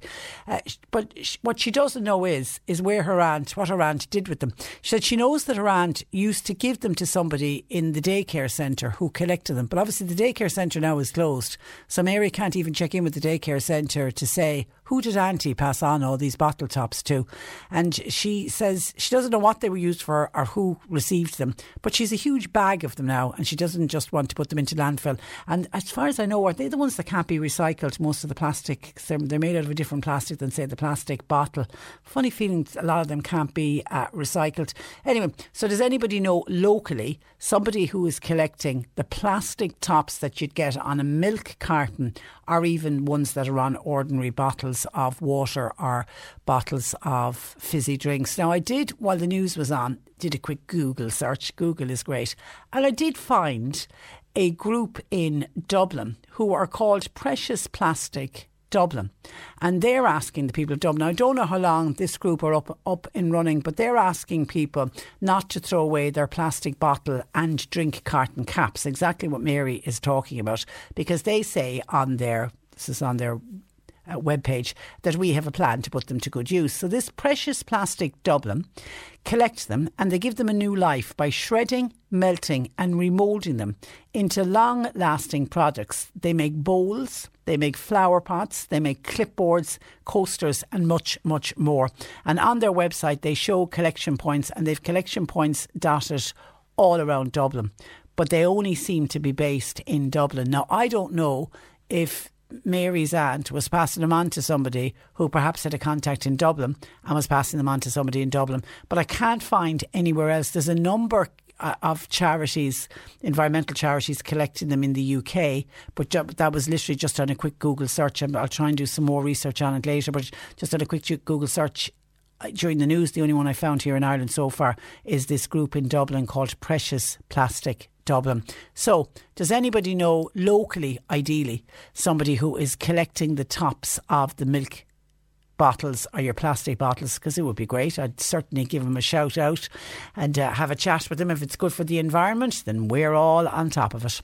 And then a couple of people have been on, if you can let us know on that, a couple of people have been on with reacting to the listener who contacted us about, to me it must be a wild cat, it's a pregnant cat who has some kind of an eye infection, and she's wondering where she can get a cage, or she's looking for advice. It was Kate out in Doneraile looking for advice on how she could trap the cat, because she wants to bring the cat to the local vet to see if the vet can do anything about the cat's eyes. And she said, looking at the cat today, its poor eyes are closed. I mean, dreadful condition for this cat to be in. Breda in Mallow, who is a cat lover, said so sad listening to that story about that poor cat with the infected eyes in Doneraile, the poor little thing. Breda said, I borrowed the trapping cage from my vet last year when I needed one. Now there's a good suggestion and one I should have thought of when I read out the original comment. So if the listener gets on, because I mean, I don't know whether she's already made contact with a vet or not, or is planning to go into a vet, but if you ring your local vet and see, can they explain the story and see if they can loan you out the trapping cage, and then you can catch the cat and take the cat in. But then somebody else was on to say there's actually a cure for the cat with the sore eyes.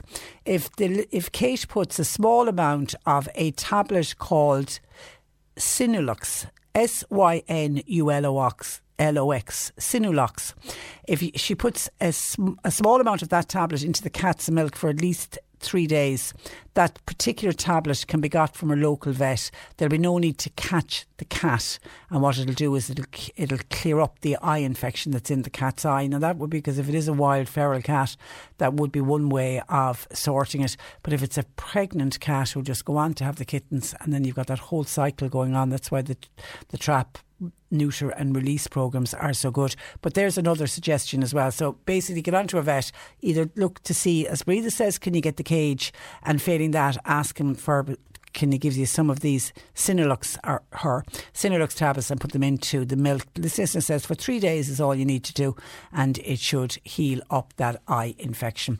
1850 333 103. Somebody says, Patricia, the Wheelchair Association might know about those plastic bottle tops, as I know there was collections for tops for wheelchair users many years ago.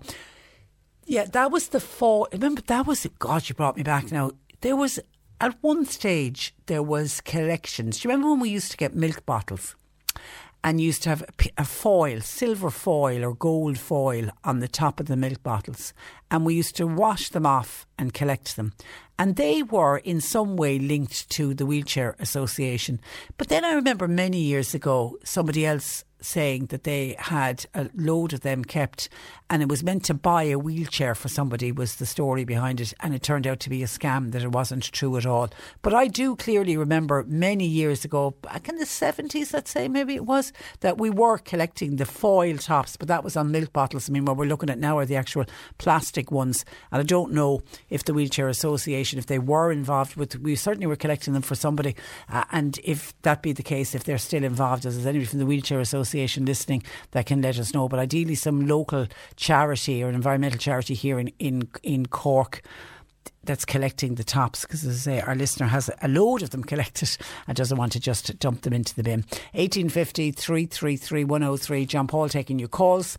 You can text or WhatsApp 0862 103 103. The C103 Cork Diary, with Cork County Council's Community Support Programme, here to assist vulnerable people with their daily needs through the COVID-19 pandemic. See corkcoco.ie. Dara Community Centre, they are currently holding a fundraising clothes collection. You can leave donations of unwanted clothes, shoes, handbags and household textiles at the centre. You can do it on Wednesdays, so today between 2 and 3, and they're there again on Saturday mornings between 11am and 12 noon. Please ensure that the items that you're giving for donation are in a strong plastic bag and that the bag is tied up at the top. and St Goblet's Nursing Home are holding a bake sale in aid of the Alzheimer's Society of Ireland.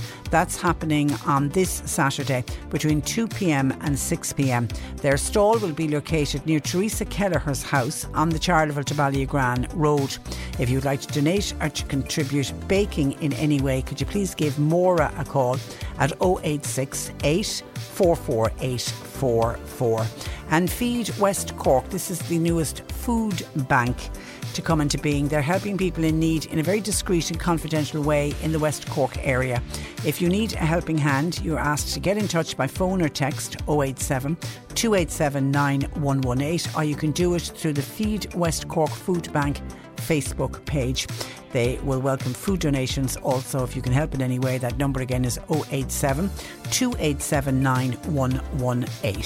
Cork Today on C103. With Sean Cusack Insurance's Kinsale, now part of McCarthy Insurance Group. They don't just talk the talk, they walk the walk. CMIG.ie. This is the Cork Today replay on C103.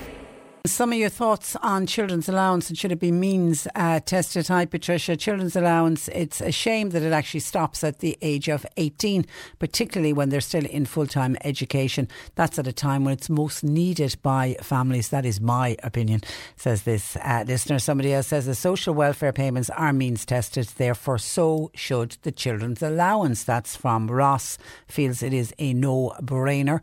It should be means tested. Teresa says, Patricia, any family with a combined income from €150,000 upwards shouldn't be getting the children's allowance. So that's where Teresa would cut it off at, 150,000. We're actually running a Twitter poll, an Insta, on our Insta stories, a poll on C103 asking that question. We're just running for 15 minutes. Should child benefit be means tested? You can check it out on our Insta stories. As I say, we'll run it for 15 minutes. Sean says, I think the less well off should be treated differently. The wealthy shouldn't be receiving child benefit, and they could instead take it from them and give it to those that are less well off and let the money go somewhere else instead. Okay, there's some of your thoughts on that child benefit and should it be means tested. Now stay on the topic of parents for a moment, because yesterday a group of parents gathered in the city. It's a campaign for school places for their children with special needs. Our senior news reporter Fiona Corcoran went and met with some of the parents yesterday. He keeps talking about I'll be going to a new school in September, but where is he going? We don't know where he's going to. We're just like devastated, all of us at home. He has 3 big sisters, and you know they went from one school and they went to they just progressed from primary school to secondary school. They excelled in education, and the kids that need the most help, like Andy, are being left on the margins. He'll regress. He won't. He'll miss the opportunity to excel to the best of his ability, because he needs structure. He needs support. He needs to be in routine, and he needs the social interaction of other children in a school environment. I'm devastated because I can see Andy's potential, and I can see it. How detrimental it will be for him if he doesn't get the access to education that he needs. It's really, really frustrating and makes us very angry because it's unfair. Our children are left to the wayside, as in there's nothing for them. So they're graduating from school on the 30th of June, but they're graduating to nowhere. They have nowhere to go. So now that's why we went the route of a Section 29. This hopefully will get us a place somewhere in the city where our kids can be educated. We don't mind. We'll travel to the county if we have to, but once our child gets our education, that's all we want. Well, we're being offered 20 hours homeschooling. 20 hours homeschooling with no social skills for our child. So this is going to drive her backwards. She'll end up, she'll have no one to mix with. So you can imagine, this is really, really, really frustrating for us, and we're really angry over it. We'll do whatever we have, because we're the advocates for our children, and if we have to go further about it, then we'll have to. But hopefully this should get a result for us. Kayla is very routine based, so when she's going to school she has her day-to-day routine, and her structure it really keeps her in good form, and when she knows what she's going to do every day. In school they have social stories, so she knows what's coming up. If she's at home, I'm not going to be able to provide that structure for her. I'm not going to be able to say, sit down at the kitchen table there and do your homework. Do you know, it just won't work at home for us. Something needs to be sorted. They made this big announcement of a school that was going to be set up and everything, yet not one of us parents has heard nothing back yet. Now that was a couple of months ago, about 2 months approximately, and not one of us has been contacted yet, whether it be a phone call, an email or anything. Stress and worry I've had the last 2 months. I haven't slept, I've been constantly worried, I've cried myself to sleep. All this for a school placement for my child. It's just not fair. And they know what's going on, so they just need to tell us what's going on. A simple phone call, a simple letter, a simple email, just to say your child will attend X school and she will start there in September. That's all we want. Just confirmation of where our kids are going and if they have a place. Oh God, it's utterly heartbreaking, isn't it, to hear those parents, if they haven't enough struggles without the worry of not having a school place for their children. We wish them good luck with their campaign. OK, some more of your texts coming in on the helicopter. I saw that helicopter last Thursday. I don't know where this text is coming from. It looked like it was having difficulty flying, because if you remember last Thursday, it was a very windy day. I really thought it was going to come down. It was actually quite scary to watch that low flying helicopter. On cats and feral cats, Community Cat Network, they're the organisation that catch and neuter cats. I couldn't remember their name. Thank you for that. On the bottle tops, a listener said Mike says he remembers his nephew was collecting them for his local school. So maybe check in with local schools to see if they are collecting them, because some local schools certainly had campaigns to collect the plastic bottles so as not to waste them. Particularly Mary has collected. She's a huge big bag of them. She doesn't want to just throw them in the bin. Catherine on children's allowance. Totally agree with the person that said the child benefit shouldn't finish until leaving cert. Most children now are in school until they're 19, and it's a very expensive year. And once upon a time, if my memory serves me right, that's the way it used to be. You used to get a note in the school. Do you remember you'd get a form signed to say your children were still in school? They get it signed when they were 16, and they would pay it right up until the leaving cert. I think the last payment was May, because there used to be people giving out, or maybe it was June. Did they pay it into June, the actual month of the exams? I thought people were giving out because they were still doing the exams at the time. But they changed that, and the cut-off now is 18. And Catherine is right. Because of transition year, we have young people in school now longer. There was a time before transition year when you could have young people leaving school. They might have been only 17 and they were leaving school. But you do have young people. Now, certainly the majority of leaving cert class will celebrate their 18th birthday. If they've done a transition year, they'll celebrate their 18th birthday at some stage during the leaving cert year when they're still in class. And Catherine is right. Some of them might even be 19 by the time they leave school. And Catherine's point is it is a very, very expensive year. So that's something that they should be looking at. And then, hi Patricia, on something completely different. I was just in my local bank and there was no one behind the main desk. There was one on another desk who was helping with inquiries and was overseeing the bank machines. If somebody had a problem doing their business, they'd pop over and help. But a couple approached them and asked the bank official about opening a bank account. The person said, "Oh, that's by appointment only now." And the bank official says, "You'll be waiting about 2 weeks." Is this what our banks have come to when trying to do business? And to think it was us, the taxpayers, who bailed out those very same banks. You were lucky that there was even somebody inside in the bank. The amount of people that tell us they go into a bank and there's nobody in there at all. 1850 333 103. We're going to take a break. Looking for your gardening questions, please, because Peter Dowdall joins us next. You can call John Paul with the question, or you can text or WhatsApp 0862 103 103.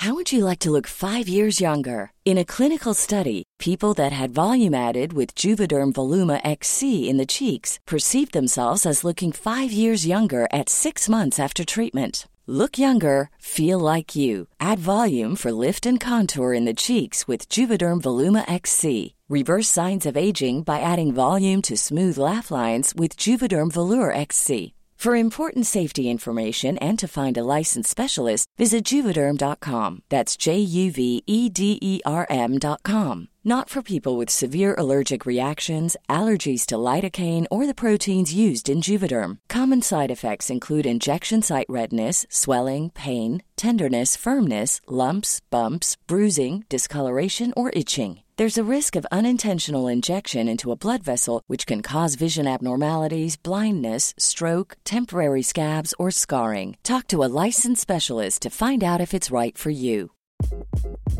Hi, this is Craig Robinson from Ways to Win, and support for this podcast comes from Invesco QQQ, the official ETF of the NCAA. Invesco QQQ is proud to sponsor this episode, and even prouder to provide access to innovation for the last 25 years. Basketball has had innovations over the years, too. We're seeing the game played in new ways every day. Learn more at Invesco.com/QQQ. Let's rethink possibility. Invesco Distributors, Inc. When you're ready to pop the question, the last thing you want to do is second-guess the ring.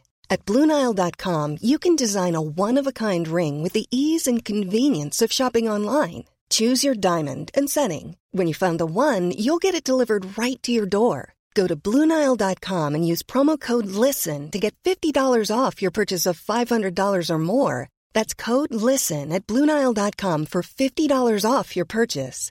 BlueNile.com, code LISTEN. Today on C103. With Sean Cusack Insurance's Kinsale, now part of McCarthy Insurance Group. For motor, home, business, farm, life and health insurance, cmig.ie. This is the Cork Today replay on C103. Gardening on C103 with Bandon Co-op Garden Centres in Bandon, Kinsale and Enniskeane. For top quality plants, advice and value, think Bandon Co-op Garden Centres. C103. And Peter Dowd of theirishgardener.com joining me this afternoon. Good afternoon to you, Peter.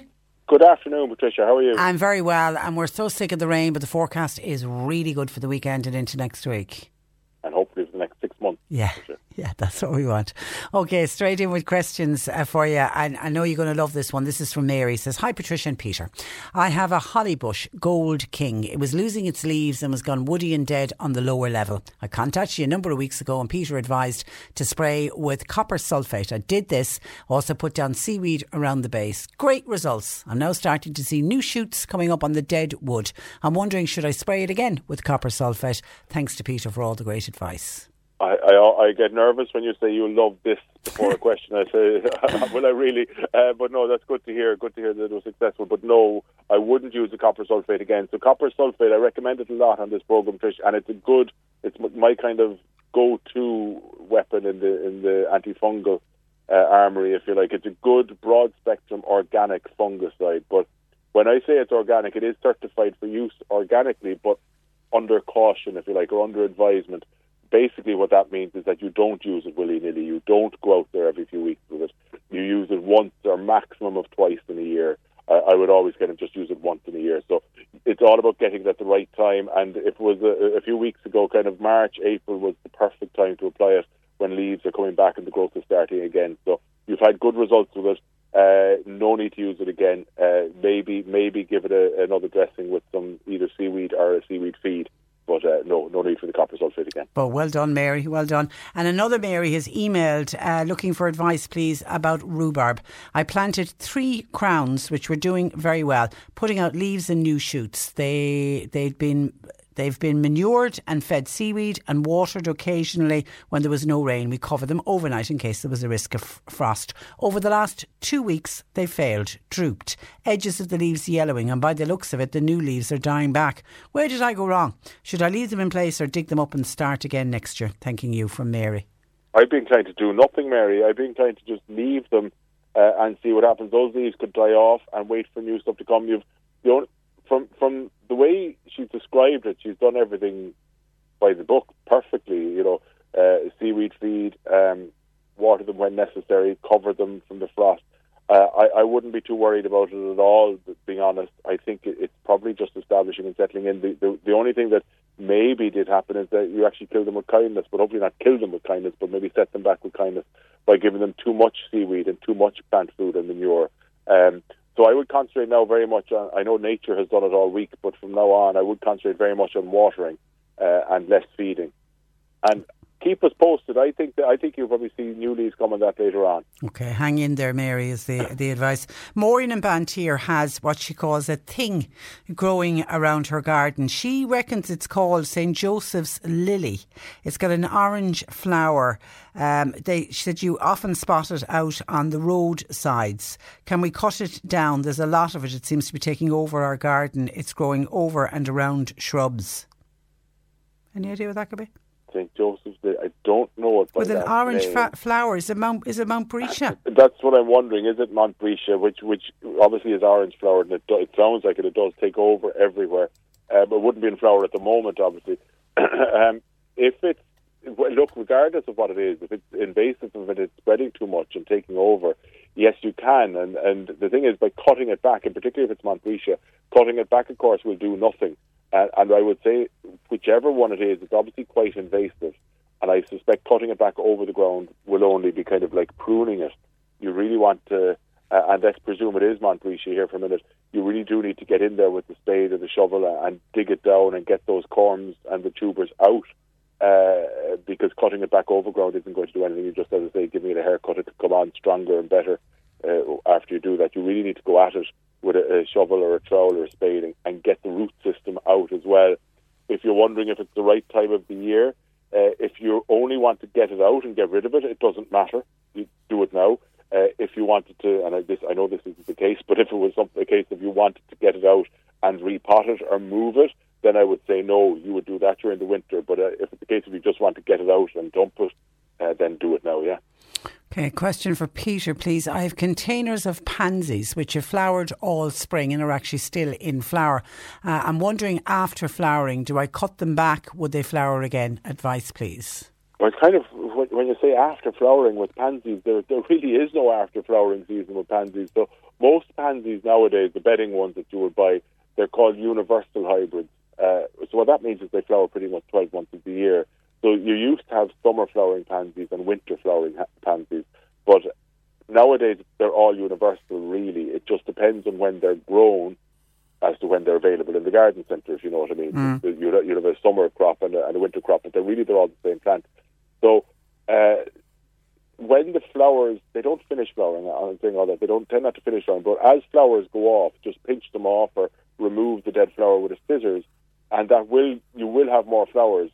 In answer to the question, by removing the dead flowers, by deadheading, if you like, you will get more flowers, and particularly if you feed them with tomato food, the nature-safe tomato food, that will promote more flowers. But there tends never to be a period anymore of not flowering. So just keep deadheading and keep feeding, and they'll keep flowering. Yeah, I've got pansies in a pot, and they seem to be flowering all year round. And for such a delicate little flower, they're really hardy. Oh, they're tough as old. Yeah. The only thing really that can get them is there's a little black spot that can come on the leaf, so the leaf starts going yellow and black spotted, which is a fungal infection, which unfortunately there's nothing you can do about it. If they ever get that, they're finished. Just take them out. And they tend to have that before you ever get them, so they'll tend to have it in the garden centre or in the nursery. So if you have it, get rid of it. But if they don't have it, they really are resilient plants. Hi, question for Peter, please. When do you spray potatoes? Do I wait until there's a blight warning? Says the listener. Yes, you would spray them with copper sulphate as a preventative, also called bluestone. It's certainly far too early now to even be worried about blight or worried about spraying them. So absolutely, you wouldn't. If you're growing a first early or even a second early, like British Queen or Home Guard or any of those, you won't have to worry about spraying them at all. It's only for the main crops. And where are we? We're only in the middle of May. I wouldn't even be worried about that second half of June onwards. When you get a blight warning, or if you see any sign of blight on your potato, obviously, or even if you have tomatoes growing or anything like that, if you have any sign of blight, then in the first instance, remove it with a secateurs or scissors, and then apply your copper sulphate and water. But it's all about getting the timing right. Now is far too early, I would say. Question for Peter, please. I have a long, narrow bed with different bedding plants, but something seems to be eating my plants. Could you recommend something? I have a few hydrangea plants in that particular area of the garden as well. Something's eating bedding plants. I kind of can't really recommend something without seeing what the damage is or what might be causing it. So it's most likely, being honest with you, it's most likely slugs and snails. So when it comes to slugs and snails, there are lots of barrier products out there. One called Slug Gone, which is like a wool pellet, which creates an impenetrable layer. Or sorry, not an impenetrable layer, but it creates a layer that the slug can't get across. There's the surface the slug or snail can't walk on. They're Slug Gone pellets. You wet them and the slug can't get across them. You also have, for plants that are growing in pots, you have copper tape that the slug can't get across it. But in this situation where it's a bed with different mixed bedding plants, I would look at either using a slug trap, which is like a slug trap which is set in the soil. You fill it with beer, and the slugs are attracted to the alcohol and they die, but they're unavailable to the birds and hedgehogs. And why that's important, Trish, is because unfortunately still most slug pellets sold in Ireland contain this very nasty active ingredient called metaldehyde. Now, metaldehyde as an ingredient is no longer, it's banned for sale in many European countries, including England, but unfortunately here in Ireland, it's still readily available over the counter to anybody. And it's not only toxic to slugs and snails, but you see it's also toxic to their predators, they're the hedgehogs and the birds, but also our domestic pets. And the metaldehyde is toxic to us humans, but freely available to scatter all around the garden. So that's why I would urge anybody, if you are using slug pellets, take that 1 second to look for the active ingredient on it. If it says metaldehyde, leave it behind. Don't go near it. But you can get slug pellets now. They're widely available, containing ferric phosphate. So it's just iron phosphate, effective against slugs and snails, but safe for surrounding wildlife. So either use your slug traps, use your barrier products such as Slug Gone around your plants, or else use the ferric phosphate pellets. But as I say, that's just me guessing that it's slugs causing the damage. I can't say for certain, obviously, without seeing it. I take it this kind of wet weather, does that suit the slugs? Oh, suits them down to the ground. Yeah. I saw one the other day. Oh, my God, it was huge. It must have been a good old, and it was in my own garden, it must have been a good old munch or something, but I haven't seen what yet. But yeah, there's loads of them. Hi, should I trim window box petunias on the side closest to the window glass? If so, by how much? Says the listener. Do you know what? There's no right and wrong in that. I would say yes, because, but there's no how much to it. It's just you're cutting them away to stop them going onto the window. Do you know what I mean? So it's not. It's a preference. Not a cultural pruning, if you like. It's just a pruning to keep them away. Keep it out of the window. As much as you need to. In answer is the answer, really. Peter, advice, please. I have some lovely purple. Is it ambrosia? Ambrosia, maybe that's what it is. But it never flowered yet. It flowers early every year, but no flowers this year. It's green and healthy looking. What would Peter think? I'd say that's Albrecia. Is that purple? It is purple. That's what it is. It should be in flower by now. You know the one, Trish. It's on. You see it growing out of stone walls around the place. Yeah. You know, it's a cottage garden sort of a flower. Yeah, it's a lovely, lovely little alpine plant. It should be in flower yet. I'm a bit at a loss as to why it hasn't. If it's not a new plant, like the colour says, it normally flowers early, but not a sign of it yet. Things are a bit later this year, definitely, because of the low temperatures right into May and the awful amount of rain. So, yeah, I'm going to hazard a guess that it is the low temperatures that is delaying it. But you know what? A shot of tomato fruit again would do it no harm. It might promote some flowers. But no, beyond that, if it's healthy and green, and if it is Albrecia, I'd say it should still come. Yeah, okay. Hi, question for Peter, please. Part of my rhododendron and some of my hydrangeas got burnt in the frost. They don't seem to be growing back.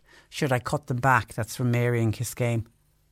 Well, they will grow back to Mary, is the first thing I'd say, but it would do no harm to cut them back, absolutely. The rhododendrons, the only thing is with the rhododendrons, if the flower buds are on them, and if the flower buds haven't been damaged by the frost, then cutting them back now, you'll lose that. Don't worry that it hasn't kind of recovered yet from it, if you like, because nothing happens overnight in the garden, except, of course, the frost damage. But the repair doesn't happen overnight. It'll take a few weeks and even months, but they should get over it. So if the rhododendron has flowered and it's finished, feel free to cut it back. It's a good time to do it anyway. If they haven't flowered, and if the flowers look healthy, I would wait till it does flower and cut it back then. And with the hydrangeas, yeah, you could certainly do. It's only superficial damage on probably the terminal buds. So yeah, certainly give it a light trim, and that'll come on in no time at all. And you've literally just answered Marie's question, who literally texted in saying, "Can I cut back my rhododendrons now? They're going off flower and they're getting too big. And now is the right time?" Absolutely. As soon as the flower is finished, cut them back. The reason for that is because growth they will produce now after you cut them back is what will produce flower buds for next year. So you don't want to cut it back too late because you lose next year's flowers. So that's by the way. Get cutting back now. Margaret in Douglas, we planted a miniature apple tree about 2 months ago and it's flying up. Our question now is, do we need to trim it or do we just leave it? I've also heard that birds eat the apples. Is that true? If so, what can I do to prevent this? Okay, I wouldn't trim it, no. I'd leave it do its own thing for the first couple of years. And when you are trimming it, maybe next year even, during the winter, what you want to do is create a good open centre when you're trimming it. So just bear that in mind. That's what you're striving for all the time, is a good open centre with no crossing branches, allowing good air circulation through the crown. But I wouldn't do anything now. And yes, of course, it is true. I'm afraid that birds will eat the apples. That's what they do. They go for the berries in the trees, no matter how big the berry. What you can do to prevent it really is just, it's difficult, and the only way to do it effectively is to create a cage around it, to kind of suspend netting all around it. I wouldn't be too worried about it. It tends not to be a huge problem, particularly in a small garden. But it depends if you have a large garden and if birds, can get at it and you really want to protect it, then I would put a fruit net around it, a fruit cage around it. It's part of nature as well, though, isn't it? Allow them to have some of the apples. They won't eat every apple off the tree on you. They won't. Okay. And even if they just have a hole in it, the apple will still be fine. Just fill out that hole. Question for Peter. I have a Japanese Acer tree. All the leaves have gone off. It's just a few left. What can I do? It's 2 years old and they're a beautiful tree. They are gorgeous. Difficult to answer that one now, definitely, without seeing it, because it could be just, particularly if it's in a pot and it just dropped its leaves, it could be a question of it dried out. It could be something caused by, like I was in a garden this morning where a mature Japanese maple, all of one side has gone brown, but it's wind damage, and it's caused by just because we had a wind from the north, a particularly cold northerly wind that just damaged this side of the Acer, which it normally wouldn't, because we normally don't get northerly winds, obviously. So a lot of the leaves have fallen off that, and will continue to fall off it until the plant gets over it. So it could be caused by wind, it could be caused by a frost, it could be caused by drying out. Anything when it's only 2 years old, it could be any of those environmental factors, Trish, but equally, you see, it could be a fungal infection. So without seeing that one, it is difficult to say. If it's in a pot, make sure it doesn't dry out during the summer. And if obviously it's probably not dry right now, so if it's in a pot and you keep it well watered, then I would be confident that it will come back into leaf. Okay, and 30 seconds for this one. A rose bush died on me, so I planted a new one. That died too. What am I doing wrong? You can't plant a new rose in where an old rose was. And in that 30 seconds, if I may, Trish, just very quickly, a big shout out to Bernie. I'm sure her surname is Downey from the HSE, who gave me my second vaccine last Sunday. Thank you very much, Bernie. And I know she listens to your show, so probably too busy to listen to it now. But a big thank you. Fantastic. Well done. Well done. 2 weeks and you're fully vaccinated then, isn't it? I think it's 1 week. I've had my second Pfizer shot. I think it's this weekend now. 1 week. Well done. Well done. Well done. Listen, mind yourself. We'll talk next Wednesday. Thanks for that. Bye-bye. That is Peter Dowdall, theirishgardener.com. That's where we leave you for today. My thanks to John Paul McNamara for producing. Nick Ritchie for the afternoon. Talk to you tomorrow at 10. Bye-bye. Cork Today on C103. With Sean Cusack Insurance's Kinsale, now part of McCarthy Insurance Group. Want great advice? You know who to talk to. See MIG.ie. Here's a cool fact. A crocodile can't stick out its tongue. Another cool fact, you can get short-term health insurance for a month or just under a year in some states. United Healthcare short-term insurance plans are designed for people who are between jobs, coming off their parents' plan, or turning a side hustle into a full-time gig. Underwritten by Golden Rule Insurance Company, they offer flexible, budget-friendly coverage with access to a nationwide network of doctors and hospitals. Get more cool facts about United Healthcare short-term plans at uh1.com. Hi, this is Craig Robinson from Ways to Win, and support for this podcast comes from Invesco QQQ, the official ETF of the NCAA. The future isn't scary. Not realizing its potential, however, could be. Just like on the recruiting trail, I've seen potential come in many forms as a coach. Learn more at Invesco.com/QQQ. Let's rethink possibility. Invesco Distributors, Inc.